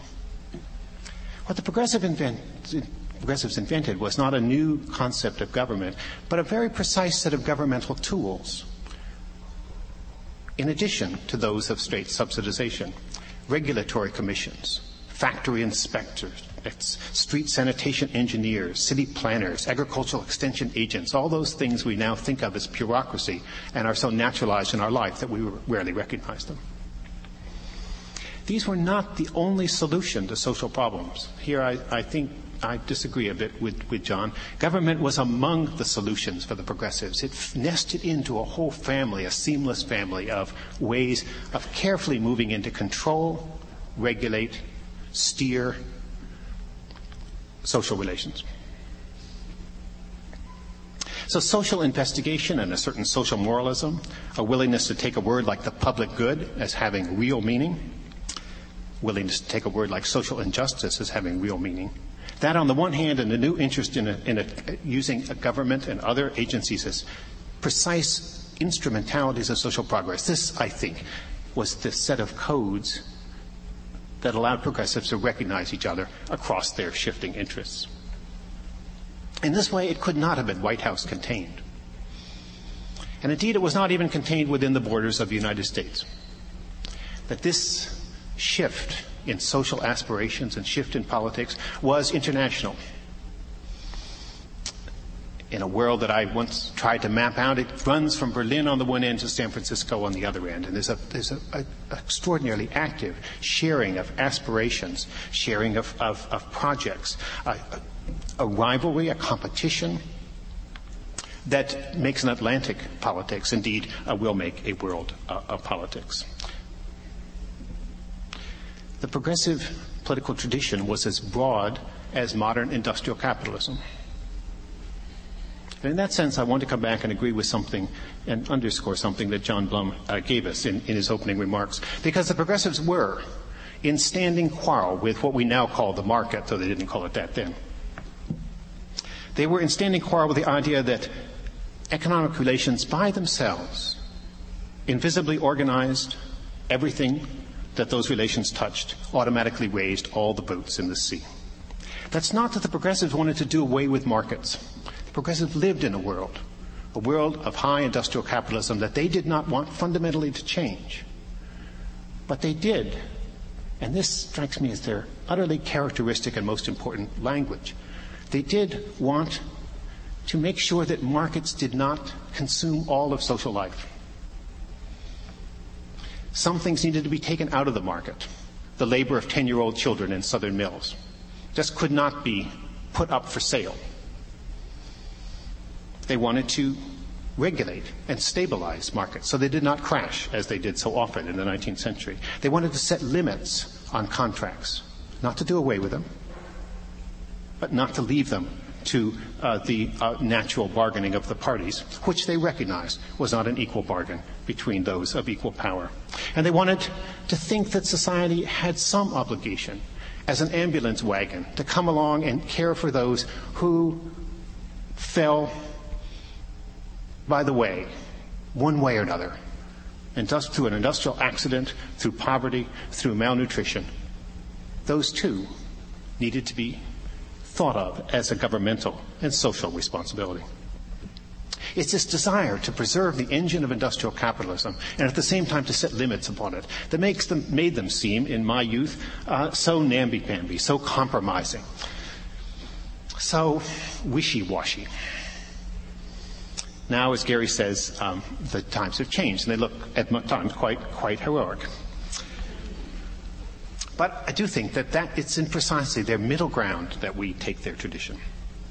I don't want to dismiss Theodore Roosevelt, and this is the last point I'll make. He became a focal point, particularly in 1912, using an agenda that others had made for him. He helped to move a number of very important problems from the local level to the national arena, which was extremely important. He was a participant, sometimes reluctantly, in some of these movements during his presidency. But presidents do lots of things. They energize, they focus, they deflect, they co-opt, they mess up, they institute. All those things presidents do, as they should. The progressive tradition lay in civic society, not in the White House, in the social movements, in the letterhead groups, in these new languages, I think. And I hope that as we move deeper into this during the rest of this conference, we will not forget that. Thanks.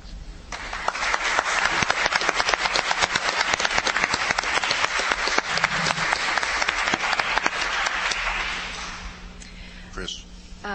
Well, it seems to me that there is a specter of the two Roosevelts on the panel, and we're scholars, and we're trying to bring these two Roosevelts together, and that's a very interesting enterprise.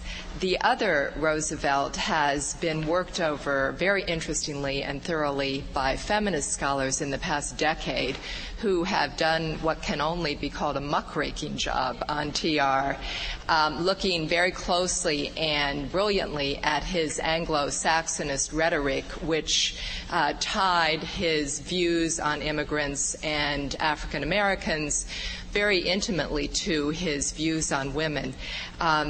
I'm not going to talk about that, although some of the policy issues that brings up are here in what I have to say.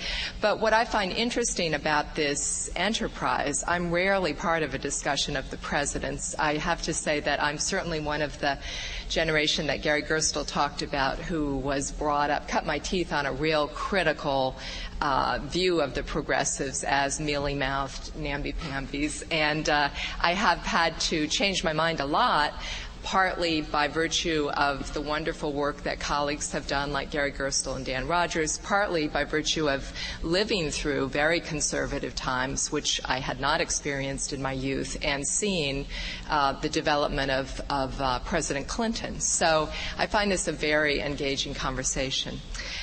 In 1908, the great William James, a professor at TR's own campus of Harvard, published an essay in a popular magazine on the role that he hoped educated youth could take in the new era he saw beginning in the United States, an era we have seen which was formed in part by the achievements and personality of TR. James urged that truly educated young people must live by what he called sympathy and admiration, not dislikes and disdain.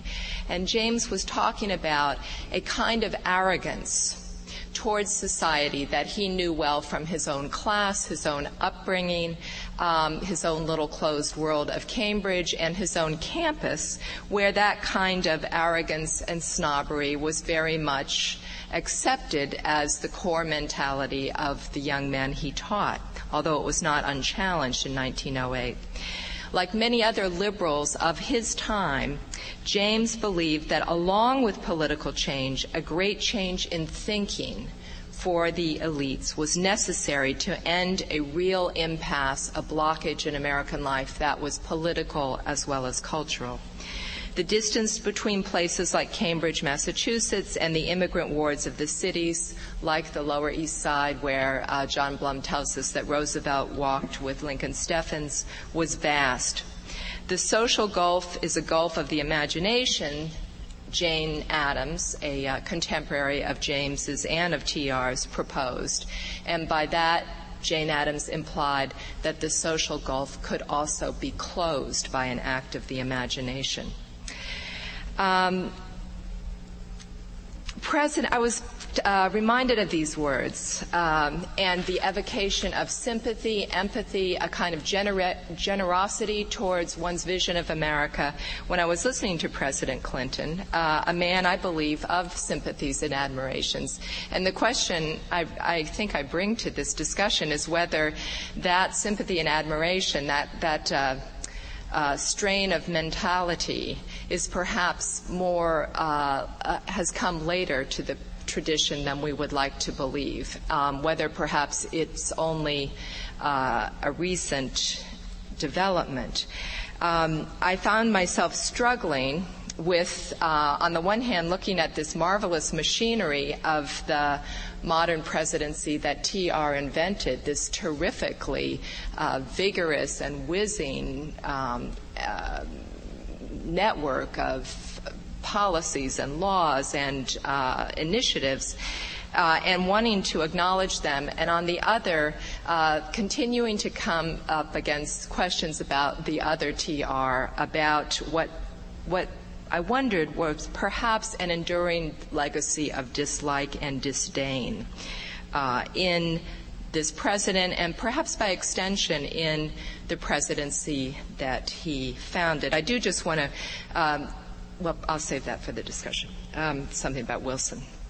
I think that this is not just a question of sexual or racial discrimination, as Professor Blum put it, but rather one of deep-seated suspicion of the polity, which is certainly there in certain wings of the progressive movement.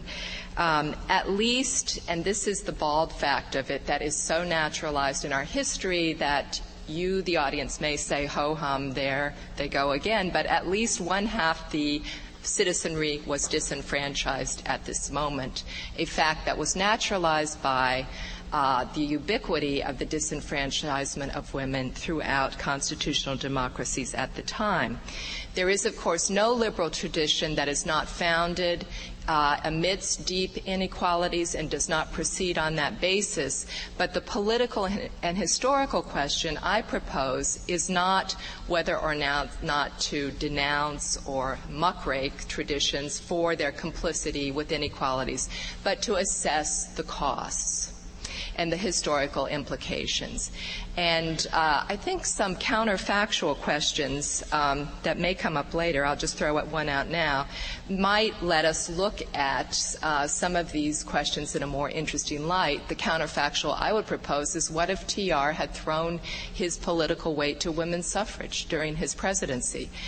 It was not then a radical issue. It was disengaged from its red-hot ties to issues of black suffrage, partly through the racism of the women's movement.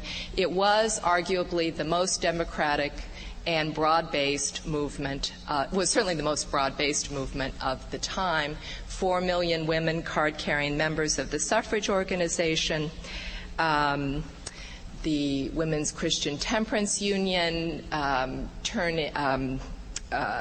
housing 80,000 homeless people every year at their 6-story headquarters in Chicago. Roosevelt's relationship to this movement shows little sympathy or admiration. While he was quite an innovator, we know, in regard to his vision of men's roles in the new century, he was very much a man of the previous century in his relationship to gender politics, with a penchant for lecturing and haranguing women about their rightful place. So this wasn't just a peripheral issue. This was a very deep-seated, well, I would argue, a deep-seated issue in what Gary rightly raised as TR's obsession or fascination with who will be included in the new nation. The pronouncements of Roosevelt on women that have received the most attention lately are from a famous 1905 speech on race suicide. Race suicide was the supposed numerical decline of Yankee stock in face of soaring immigrant birth rates, soaring immigrant, and I guess you'd have to add black birth rates, although in this speech he was more concerned with the foreign-born. Because supposedly selfish American women who were truly, by virtue of their stock, fit to reproduce, were instead having fewer children or putting off marriage or monogamy altogether, the poor were going to crowd out the rich, Roosevelt warned. Fecund races, he said, would colonize the waste places, which came up in Eric's talk. I hadn't realized that was from Kipling. TR's racialism widely shared, of course, by white Americans at the time and complicated, as we've learned from different panelists, but in his case, always inventive, intertwined with his hostility to the aspirations of educated women of his own class. Now, later on, we're going to hear Professor Cooper speak of the rich context of popular movements as an endowment for both these presidents. Here I'm agreeing with Dan that the relationship of TR to popular movements is very complicated. I don't quite have a grip on it. His relationship to women's political culture, booming at the time, was, you could characterize it at best as erratic. The suffrage movement, which was large, as I've said, ladylike and mannerly in the first years of his presidency, ground on with little hope of influencing change at the federal level. Later, he would explicitly denounce suffrage as encouraging immorality. At the same time, and this is the interesting point, he was the first president to give the women's movement some access to the White House. Partly by virtue of being a different kind of president, but in doing that, he did consult a few of the settlement workers on the left wing of progressivism, the labor sympathizers, on issues of women and child workers. He collaborated with them to sponsor investigations of women and child labor and sponsored a White House conference on children that actually discussed the possibility of mothers' pensions. Does one spy here something of William James's sympathy? Perhaps, but only for the, by then, comparatively well-worn public figure of the widowed mother. You'd have to say that TR liked his educated women pregnant, and he liked his working women haggard, and then his sympathies would be mobilized.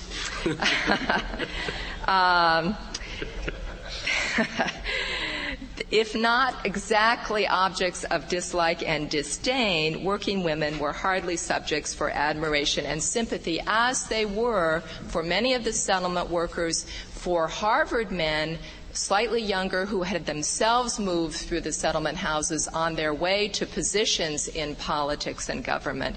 This was a different generational mentality. Professor Blum used the, I think, gentle term and generous term, lack of rectitude, for the way in which TR sometimes looked on people he had to work with. The problem is that many people who we now view as, I don't want to use the term great Americans, as founders of incredibly important political movements that are an indelible part of the progressive tradition, seemed either lacking in rectitude or lacking in capacity to him. Roosevelt could not resist an attack on Jane Addams when she dared to move outside of safe issues like women and children workers and publish an ambitious book on democracy and social ethics in 1909. He called her Foolish Jane Addams, and talked about the way in which her head had been turned by sentimental claptrap of Tolstoy. A Chicago editor, himself a liberal, took up the fight on Addams' behalf. Addams' book, he wrote, had nobility without egotism and extravagance, while Roosevelt's treatment of Addams was egotistic and extravagant without a trace of nobility. TR's sense of people he could work with in this new political culture could shift under pressure, but it does not, it certainly at times seems to be inflexible.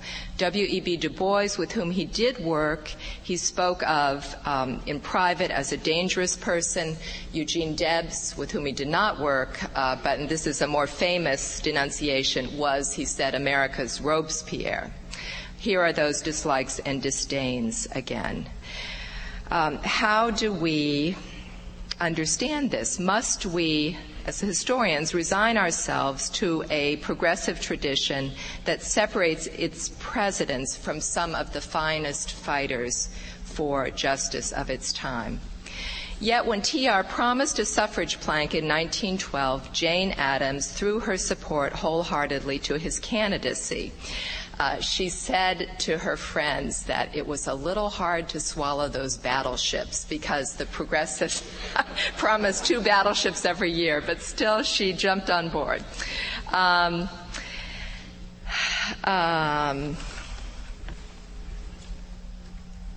Surely this gift for gathering the disaffected strays into the fold is one of the elements of the successful progressive president that we might consider today. We will see it again and again over the course of the 20th century. It's the practical and strategic basis of what Gary Gerstle has called, so interestingly, the protean character of American liberalism. Thank you.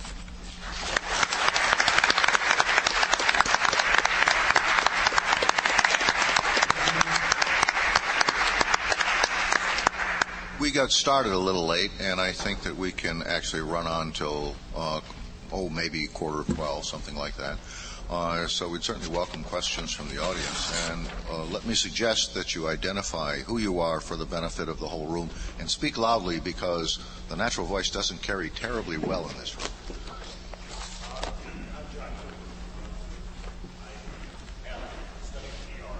Right.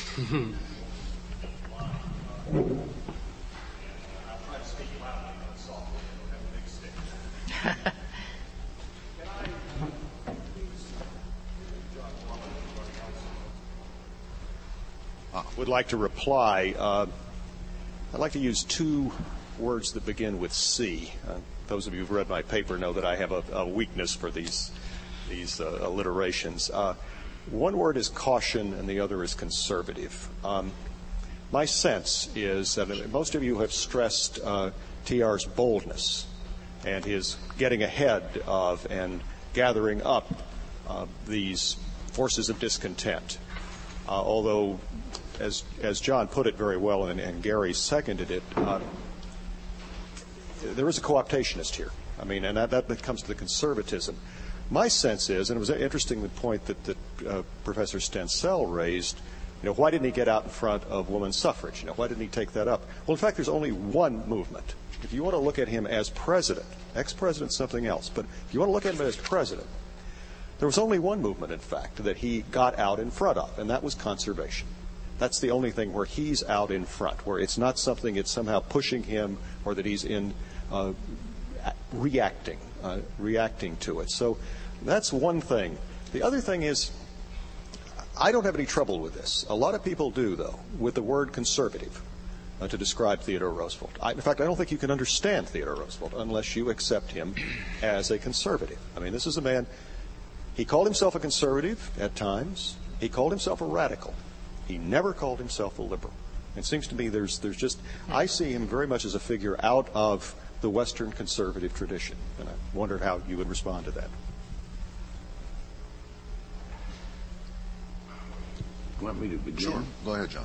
I'm sorry I couldn't hear every word in your question, but as you know, in another context, on an earlier occasion, I wrote a book saying that Roosevelt was a conservative, and I don't retract anything in it.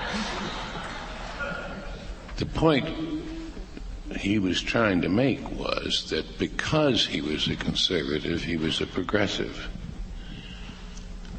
I don't think we need to elaborate on that. It's simply that he thought it was necessary to champion change in order to preserve what he thought was essential.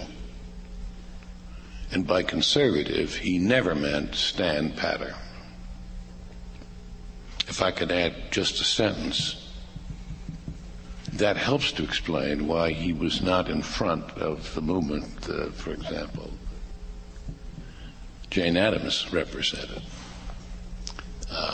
Roosevelt was, and I think feminist scholars have made this point extremely well, Roosevelt had a very constricted definition of masculinity, which he championed.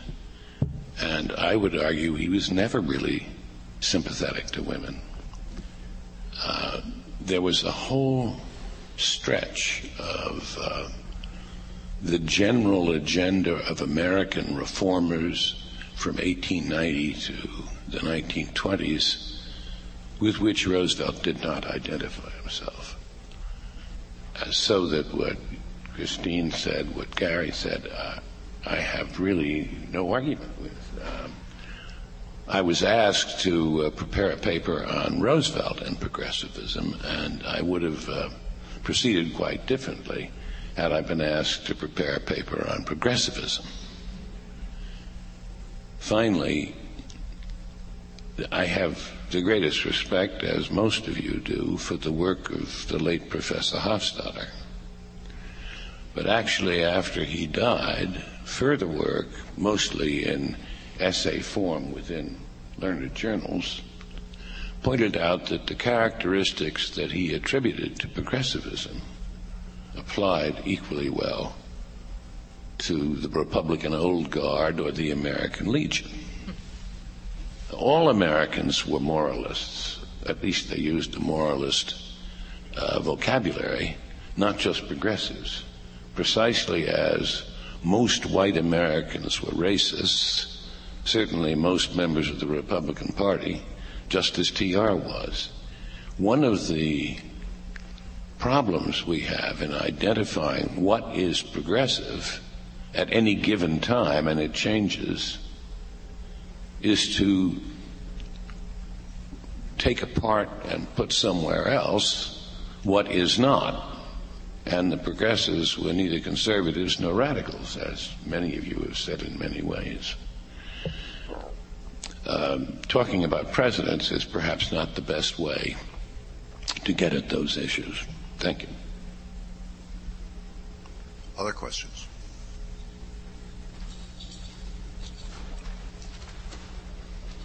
There's a microphone coming. My name is Paul Berman. I want to propose what may seem like an arcane literary footnote to Professor Love's presentation. And that's to mention that in 1905 or 1906, the great Nicaraguan poet Rubén Darío wrote a poem called Ode to Roosevelt, which appeared in the Cantos de Vida de Esperanza, or the next book, I don't remember exactly which goes, it is necessary to speak with the voice of the Bible or that of Walt Whitman to address you. You are the eagle of the Rockies. You are Nebuchadnezzar. You are the professor of energy. You must remember that the condor of the Andes exists. The lion of Spain has left many cubs. Be careful. You have many things, but there is one thing you do not have: God. This poem is one of the founding poems of modern American literature. Rubén Darío was the first great Latin American writer.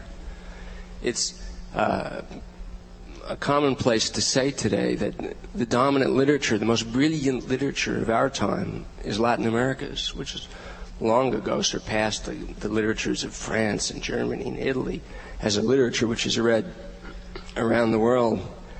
And this poem of Darío's is in fact one of the handful of central political poems written in Spanish.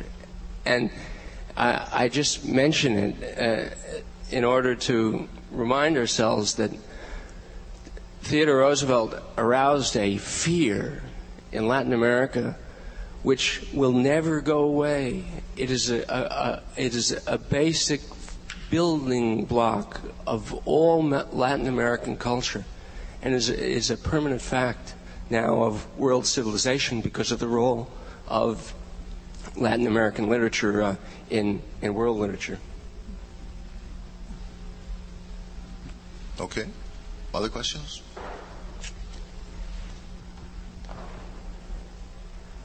Hi, I'm Drew Eisenberg. I'd like to follow up on John Cooper's characterization of Roosevelt as a Western conservative, not the conservative part of it, but the Western part of it. I hesitate to do this because I usually object when people ask a question from their own specialty, but I just can't resist here. It seems to me that something that Roosevelt always thought was formative in his life was his 2-year stint as a rancher in North Dakota. And one of the things he was best known for before he got back into politics in New York was writing a multi-volume, The Winning of the West. And if you want to look to,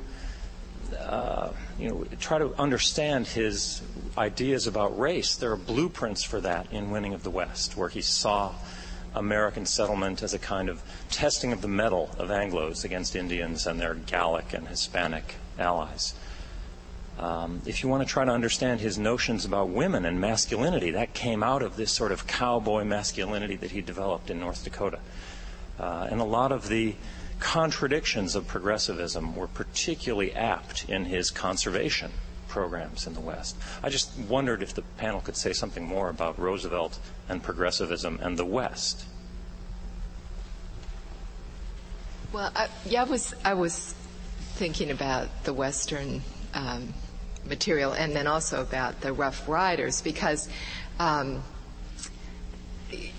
Gary said that he does have a bigger America as part of this new nationalism, and that's absolutely right. So I think that we need to think of these particular preoccupations as productive, not just repressive. But I think that the way that I think he made a kind of, in my view, he made a sort of last grab to recreate the gentlemanly role with the idea of forging bonds with these men who were of lesser social caste, but of a more primitive masculinity. They came out of a more stable system of sexual difference. So they could be gathered into the community because although they were your social inferiors, there was also a certain theater of egalitarianism there. So I was struck listening to Eric and Gary by the different communities that are ostensibly roped into this new nationalism. And it's never just, well, we're all equals. And there's never a radical egalitarianism there, which is, that was not TR. But it does have implications. With the Rough Riders, I was thinking about how much that experience resonates with the experience, a British experience of fighting for the empire with colonials.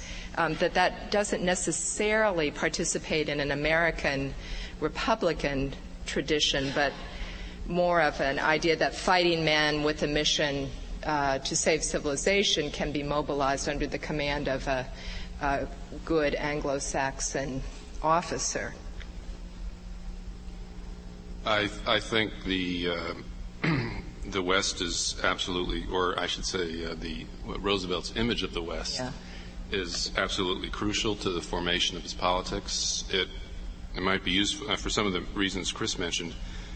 It may be useful to contrast or to put alongside Roosevelt's vision of the West with that of another very important historian, and Roosevelt was a historian and president of the American Historical Association, Frederick Jackson Turner. The West for Frederick Jackson Turner was an empty place into which peaceful people from Europe came to settle and lose their clothes, languages, other things from Europe and form something utterly new and utterly democratic. And that, in a sense, became the dominant view of the settlement of America within the progressive historical tradition.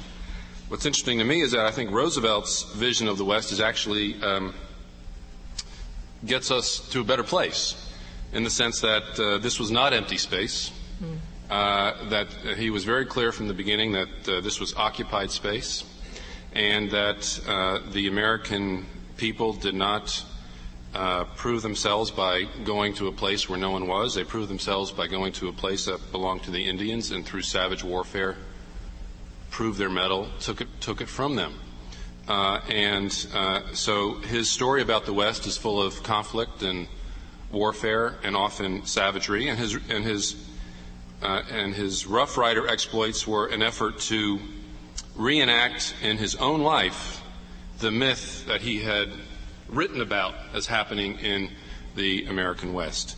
I think to understand Roosevelt, one has to begin, in a sense, with the winning of the West. I agree with Chris that it's not simply a story of repression, exploitation, dispossession, because it's also a story of hybridity, and in this way, this is, I think, an unremarked upon element of Roosevelt's belief, which I find actually quite interesting, because this is the original melting pot, the West, for him, and this is where people of different European groups come together and are forged into new men. Now, they are men, they're women, but women are in subordinate position. They're clearly people who can't belong to this, but his celebration of hybridity is quite interesting and deserves and his injunction to Americans to look beyond their own groups and mix with each other, and it deserves more attention than it has been given. So the West is certainly a very fertile place to begin understanding Roosevelt as a man and as a politician and as a historian. Sure. Wait for the mic. Sage Matthew, Princeton University, but still guilty of a Yale connection. I have a question that I hope can bring the West and this imperialism issue back. I'm very interested in how progressives might have considered their new worldview as something that should be exported and perhaps even imposed as a world social order. And I think that on the point of the Rough Riders, it's interesting that the Canadian militia around the same time that goes and fights in the Boer War are also called the Rough Riders. And when they come back here, they're vying for the Caribbean. They're vying for a presence there. And they are making references to what the progressives in the United States are doing. So, I mean, perhaps Professor Love can talk about that and talk about how this whole idea of empire and manhood and race are tied together and getting acted out on Central America and the Caribbean. I don't think you can limit it just to Central America and the Caribbean, even though those are the most obvious flashpoints. I think we look at those because those tend to be certainly the most violent cases and the places where the most injustice is obviously done. But if you want to talk about issues about how progressives envision sort of a remaking of the world order fashioned after the American model, you have to be, I think, more specific in terms of the geography you're speaking of. Certainly the progressives, when they're looking at Europe, take on a very different attitude than when they're looking at East Asia or Central America or Latin America or the Caribbean. And, sort of parsing it in that way, when they look at Europe, of course they want to export American culture. At the same time, they want to export American products, but culture works through production and exporting of ideas that go along with that production. So at this point, what you're talking about, the examples that usually come up are Singer sewing machines and ivory soap. They sort of carry on the sort of progressive need to find an open market, maintain the open door, trying to sort of uplift and modernize backwards corrupt Europe. But it's done in a relatively passive way. If you look at what France has done the last few years in terms of just a reaction to Euro Disney, it may not seem so passive, but it has been sort of a soft hand as opposed to what we see in the Caribbean, South and Central America. There, because the attitudes about race and civilization, white man's burden have come down much harder, the methods have been clearly more oppressive. Some of it has to do with racism, but I think quite a bit of it has to do with, at least in the case of the Caribbean and Central America, perceived differences in interest and proximity and security. along with race. So there, I think the issue is much more complicated. But race, since there's an obvious difference there in terms of color, ethnicity, race emerges in a way it never will emerge. Although I think fundamentally the methods are the same, because they're looking at East Asia and the Caribbean, South and Central America much the same way. Once they're uplifted and Christianized, what's the next step? Sell them products. And ultimately, the emphasis of selling them products and making them capable of self-government is to stabilize, impose order, and make them, as much as they're capable of being made like us, into people like good white Anglo-Saxon Protestants. The issue of masculinity is a very complicated one, and I think a very interesting one. Spoken about by a number of wonderful historians. I was reading Kristen Hoganson's Fighting for American Manhood. Obviously, Gail Biederman's Manliness and Civilization have taken these issues and I think explained them in a way which they needed to be explained for quite a long time, but in an extraordinary way that even the most skeptical, the most skeptical old-style diplomatic historian can't ignore these issues anymore. Ideas like manhood and civilization are clearly so intimately related to the larger project of imperialism, whether it be military or cultural, that those connections are inescapable. Now, whether gender is able to maintain the sort of explanatory weight that I think these two writers wanted to explain is another question. I tend to be a little bit skeptical because I think ultimately national interest goes a lot further. But it's not, I'm convinced, at least to this degree, and I'm still thinking about this very hard. Gender is absolutely critical, and perhaps, to me, not as critical as race, but it is absolutely critical in talking about all those decisions. But the final point I want to make is very difficult to generalize because they're not just looking to impose order or discipline people they consider lesser or inferior, but they are looking at this globally. And in that sense, I think you have to look at the progressives and recognize the fact that they saw the diversity of the globe. Is that an adequate answer? Okay. I was trying to think up a bully concluding statement that would summarize where we are. The best one I've come up with is Richard Hofstadter's one-liner, always remember the United States is the only nation that began with perfection and aspires to progress.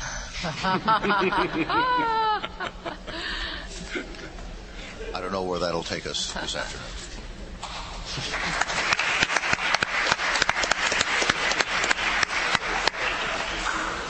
No, it's much harder. What did he